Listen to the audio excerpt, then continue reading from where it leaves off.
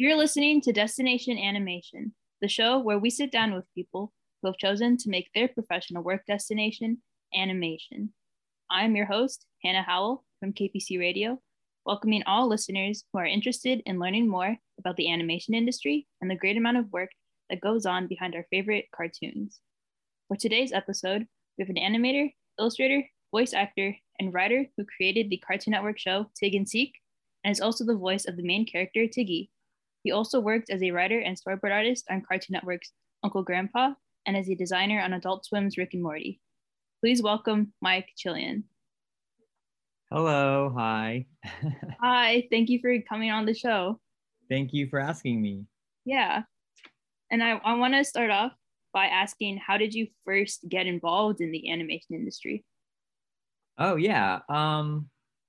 I guess we were just talking about it before you were recording, but one of my first things I started doing, one of the first times I started taking animation seriously was when I was a part of this film festival in Los Angeles called Channel 101, channel101.com, and created by some really good, interesting people, and where you kind of submit short films and people vote on them, and you kind of continue to make them as long as you get, votes.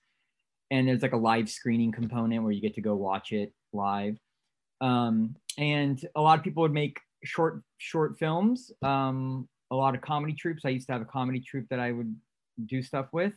And mostly it would all be live action, but every now and then people would make cartoons. And I was one of the few people that made cartoons. There was a lot of people that made cartoons, but not as many as like people who were doing, sketch comedy and stuff like that. So that was when I was honing in on my animation skills, I guess. Like I always drew and knew how to draw, but that was the first time where I was like actually making stuff that was at production, like the production value was a lot higher. I mean, it's still kind of dorky when you watch it now. It looks like there's so many things that are better than that, just because it's all dated software and things like that. But at the time, it was like, oh, you're doing storyboards and recording voices and drawing assets in Photoshop, and then scanning stuff in really, and then putting it into After Effects and editing together a 5-minute cartoon that has like sound effects and music and all the production stuff for a big screen event. So that kind of like taught me how to like how animation actually like what the pipeline would look like, kind of on a smaller scale. But yeah.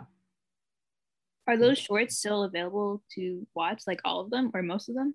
Yeah, definitely. I think they Channel 101 does a really good job in archiving stuff, and I think they've done a big rehaul too, where they kind of like updated the site, and then also a lot of those shorts are on YouTube.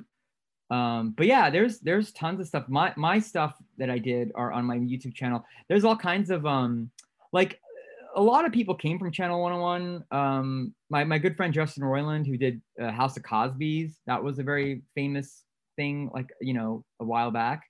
I worked on that as well. I learned a lot on that cartoon, and that's like available online. That's like all over the place.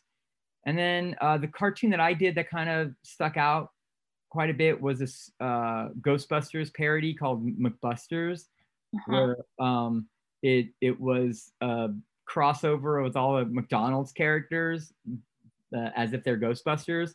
And it's like the dumbest idea, of course, but I put a lot of heart and soul into it, and it is, I still think it's pretty funny, and I did a few episodes of that, and then a few other things here and there over those years. Did you work on the real animated adventures of Doc and Marty? Yes, I did. I did all the I did most of those we did a lot of work on that one. It was just like me and Justin and our friend Sevon who really worked on that. I did a lot of the designs. The only things I didn't do was actual Doc and Marty heads, because those were all Justin's drawings. They were all like crappy. I did all the backgrounds, and I did a voice for one of the characters that like they like I think they zap him when he evaporates or something, or Yeah, like, something like that. yeah, they go back in time and eats the guys. That's me. And also I did the very graphic scene, the you know, all the phallic stuff. Like, Yeah, I drew all that out. that's awesome. Yeah, that was quite the cartoon. And I believe you were a developer on Rick and Morty for the show or just the pilot? Oh, just I only worked on the pilot. I wouldn't say I was a developer.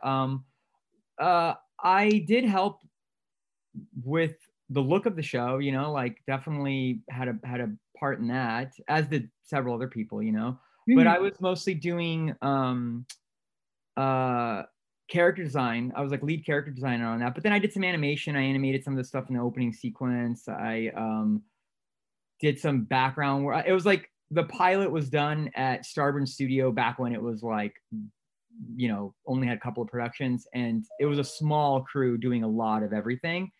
And Justin and I, you know, we've been doing a million things together at that time. Like that was like the 7th pilot we worked on together or something like that. I'm not even exaggerating. Like he did a pilot for Fox, for Comedy Central, for Cartoon Network. We did so many things. And finally Adult Swim, you know, it was Rick and Morty, and he was working with Dan Harmon, another good friend. And you know, I just helped him with like the look of it and figured out the characters, the way, you know, Rick and Morty look. At Justin and I kind of tweaked Rick and Morty themselves, but I did the family. You know, I designed the family, the dad, the mom, the sister, a lot of the kids in school, the love interest, things like that, and then some of the aliens. But also Jenny Goldberg did some of those aliens too. She's a really good designer. A few other people too. And then I animated some stuff, and then Justin and I went up to the animation studio up in Canada, and we met with all the animators there, and like I kind of gave them all like tips on how to like keep the characters and model and things like that.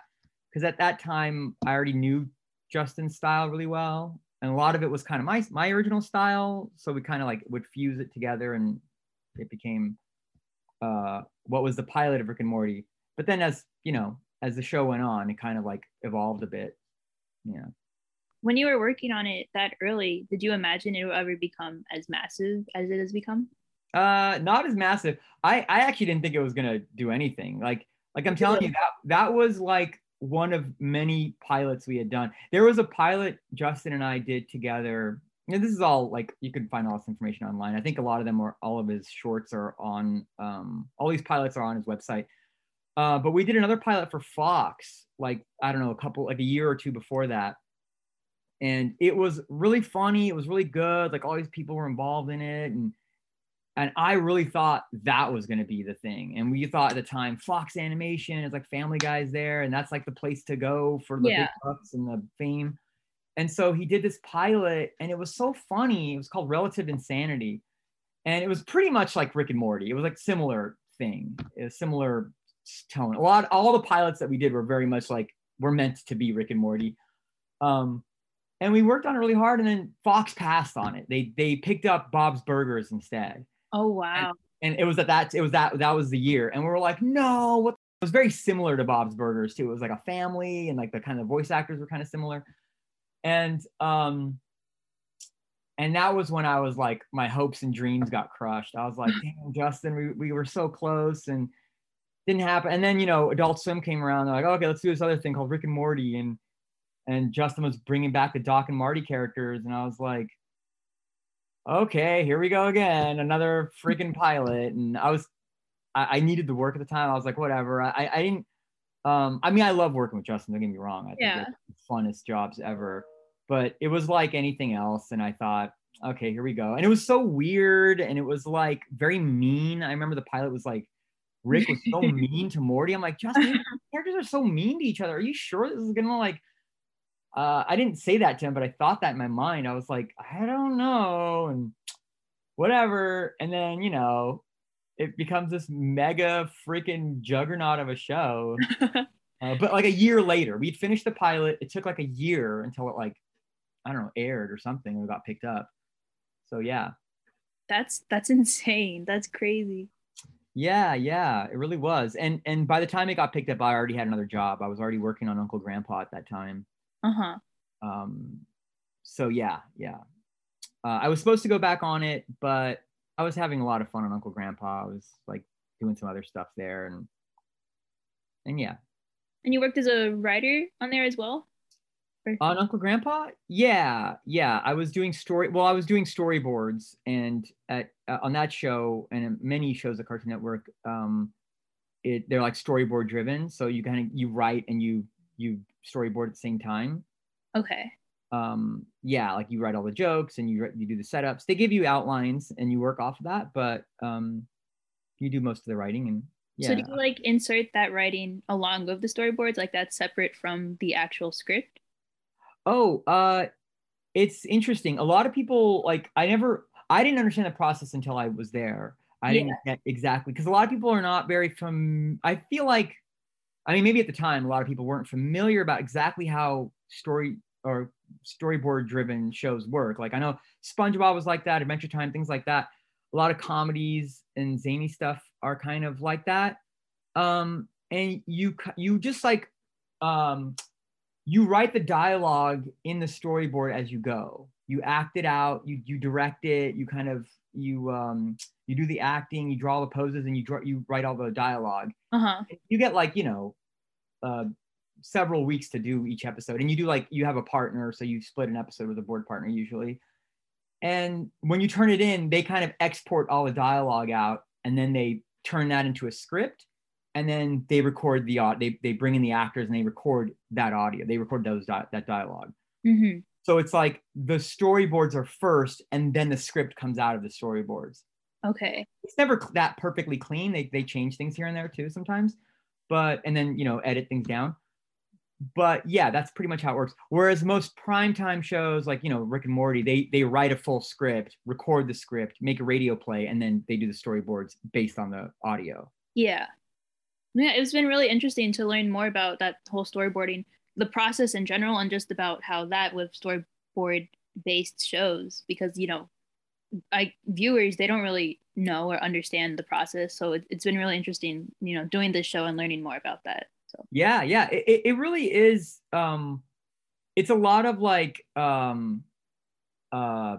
intricate stuff like that a lot of people don't. I forget how people are not really up to that stuff isn't really, I don't know, it was never really taught to me. I never knew about it until I joined Cartoon Network. I was like, oh, this is how they do it here. And granted, I never really did storyboards officially before that. That was my first storyboarding job at a major studio. So I just thought that was kind of somewhat normal at Cartoon Network. But yeah, I wish that would take an entire podcast to explain that whole process. There's so many moving parts to all how an episode is broken down. Yeah, I imagine. Yeah. But that's just me trying to sum it all up. Yeah, I think you did a pretty good job. And I'd like to move on to Tig and Seek, and I want to ask how do you get to a point where you can make your own show? Oh gosh, that there's no clear-cut answer. There's no one way. It's like many people have different ways of getting to the finish line, if that is the finish line. But I was on Uncle Grandpa for the whole time, like from I don't know, 2013, 2014, all the way to when it ended in 2016, 2017. We did 3 seasons of Uncle Grandpa, which was like one of the best jobs I've ever had. And Pete Braungart's an amazing show creator. And because Cartoon Network pays attention to a lot of storyboard artists at their studio, and whenever they notice that there's somebody that's doing pretty well, they usually kind of I don't know, they poke around on the shows, but really they kind of ask people hey, you should pitch a cartoon. They have a shorts program. They've had a shorts program for many years where it's kind of open to people, to anybody really, to pitch a cartoon, like a 1 episode short, 5 to 7 minutes, sometimes 11 minutes. And they, if they like it, they'll make it. And they make about, I don't know, at the time they were making about 10 or 12 a year, about a dozen, let's say, sometimes less or whatever. But a lot of them are experimental. A lot of them are kind of doing, some of them are stop motion, some are CGI, some are just weird artsy things. And some are good enough to be picked up as a show. And I think that pretty much every show that's on Cartoon Network was in the shorts program. I'm pretty sure. Craig of the Creek, Victor Valentino. I don't know. Infinity Train. Infinity Train was a short. It was the same time I was doing my short. Was Infinity Train. I think Summer Camp Island. So mine was just like the funniest. Mine was like the comedy one. Everyone like Infinity Train had like some drama to it, and some of the other ones were like more family. Or mine was like zany. I was just coming off Uncle Grandpa, and I did this. My short was called Tigglewinks, and it was very much in the same style of like, this is a goofy cartoon, like SpongeBob meets I don't know, SpongeBob. I don't know. It's like very similar to that kind of stuff. And so they liked it. They thought it was different enough. And so they usually ask you to do some further development. So they'll be like, oh, why don't you write a couple more episodes? Let's see how it goes.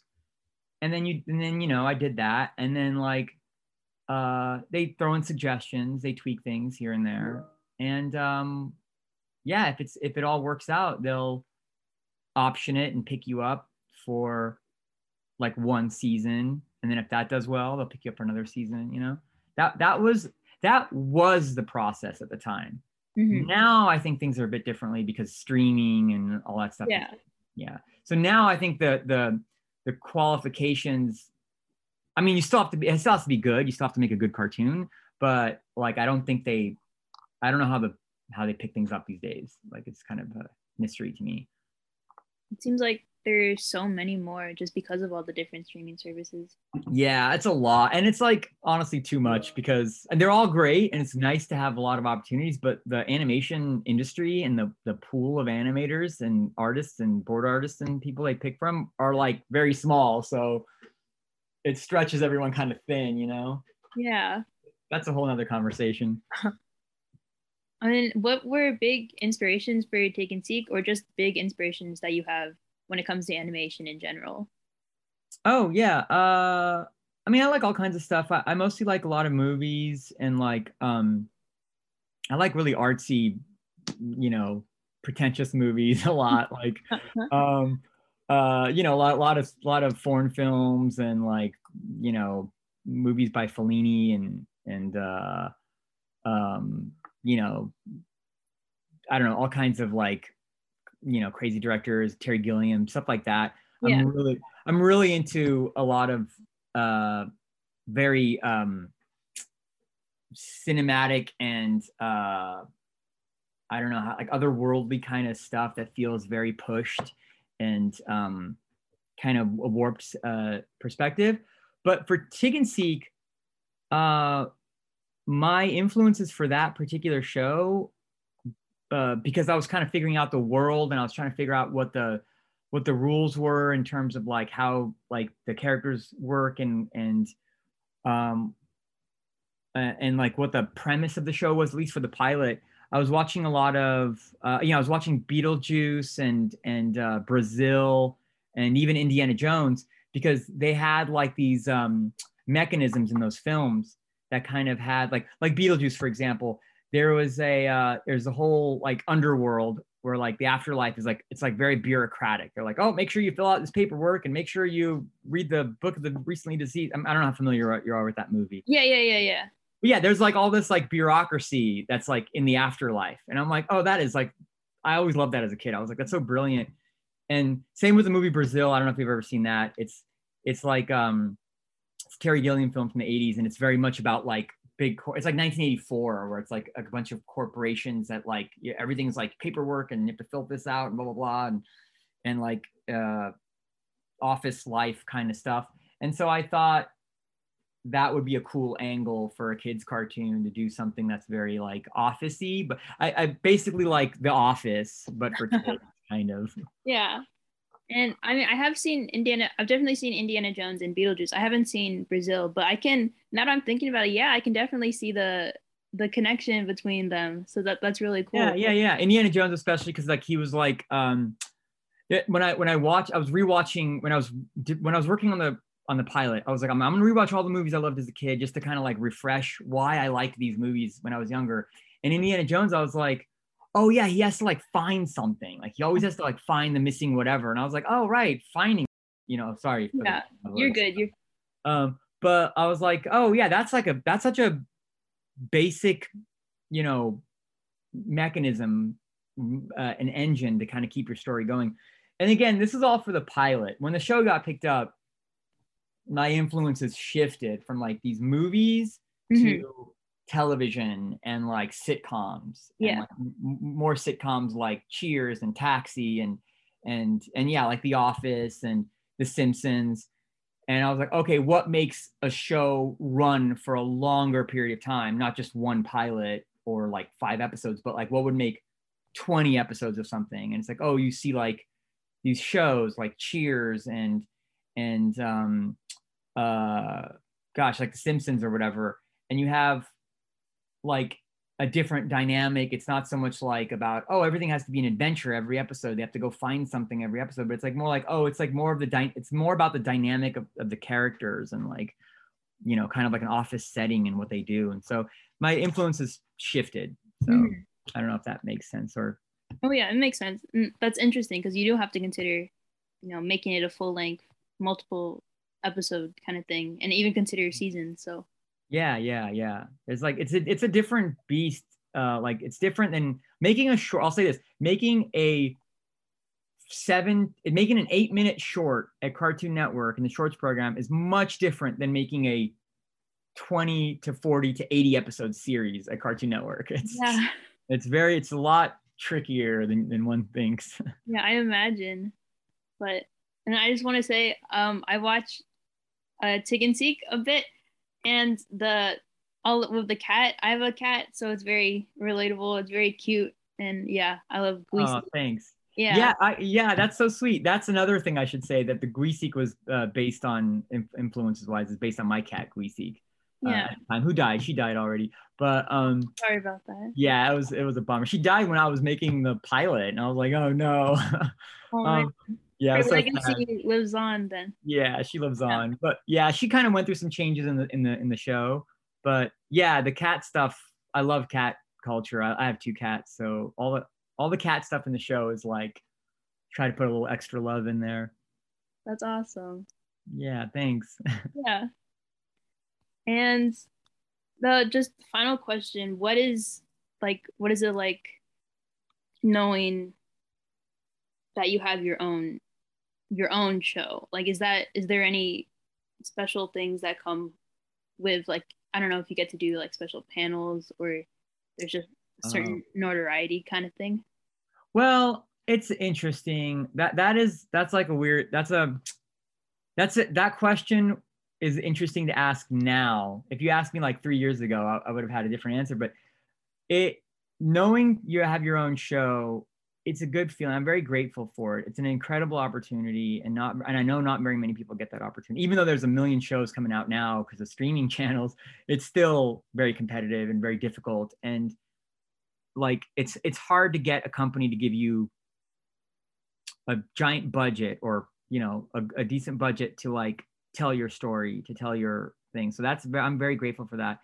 However, because it was during the pandemic, like our show premiered during the pandemic, so we didn't get to really celebrate hardly at all, just like through Zoom calls. Like we didn't get to do a Comic-Con panels, we didn't do any premiere parties, we didn't do any like, I don't know, gatherings, art shows, like birthday parties. We didn't get to do any of that stuff. We all were working from home, and then the company kind of, Cartoon Network at the time, also went through a big change with HBO Max, and they had a big shift. So the company was going through a lot of stuff, and meanwhile, we're trying to just get the show done on time.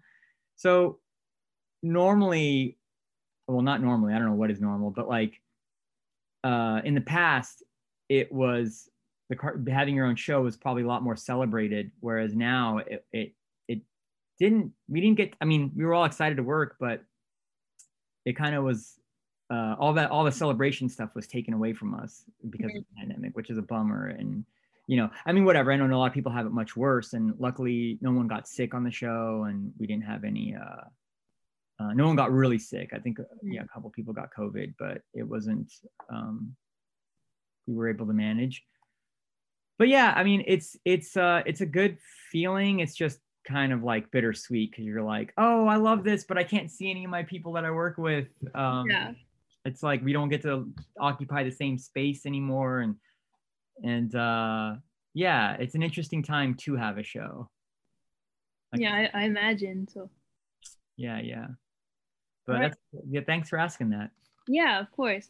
And we've reached the end of our show for today. So, thank you again, Myke. Are there any social media or websites that you'd like to link? Oh, maybe a couple. Well, uh, HBO now or HBO Max. Yeah, Sorry, HBO HBO Max. Max. Watch, Take, and Seek. The third season came up. It's Very split up. recently. Yeah, very recently, like just about Yeah. a month or so ago. So definitely check that out. The episodes do get a lot better. There's an interesting thing happening with the way the show starts and the way the show's going. So you could dip in to any season really. Yeah. And the later episodes, the better. So you feel free to jump into those. And then also, I guess, um, the composer on our show, Tommy Meehan, he's got a record label. I'd like to plug that, Sweatband Records.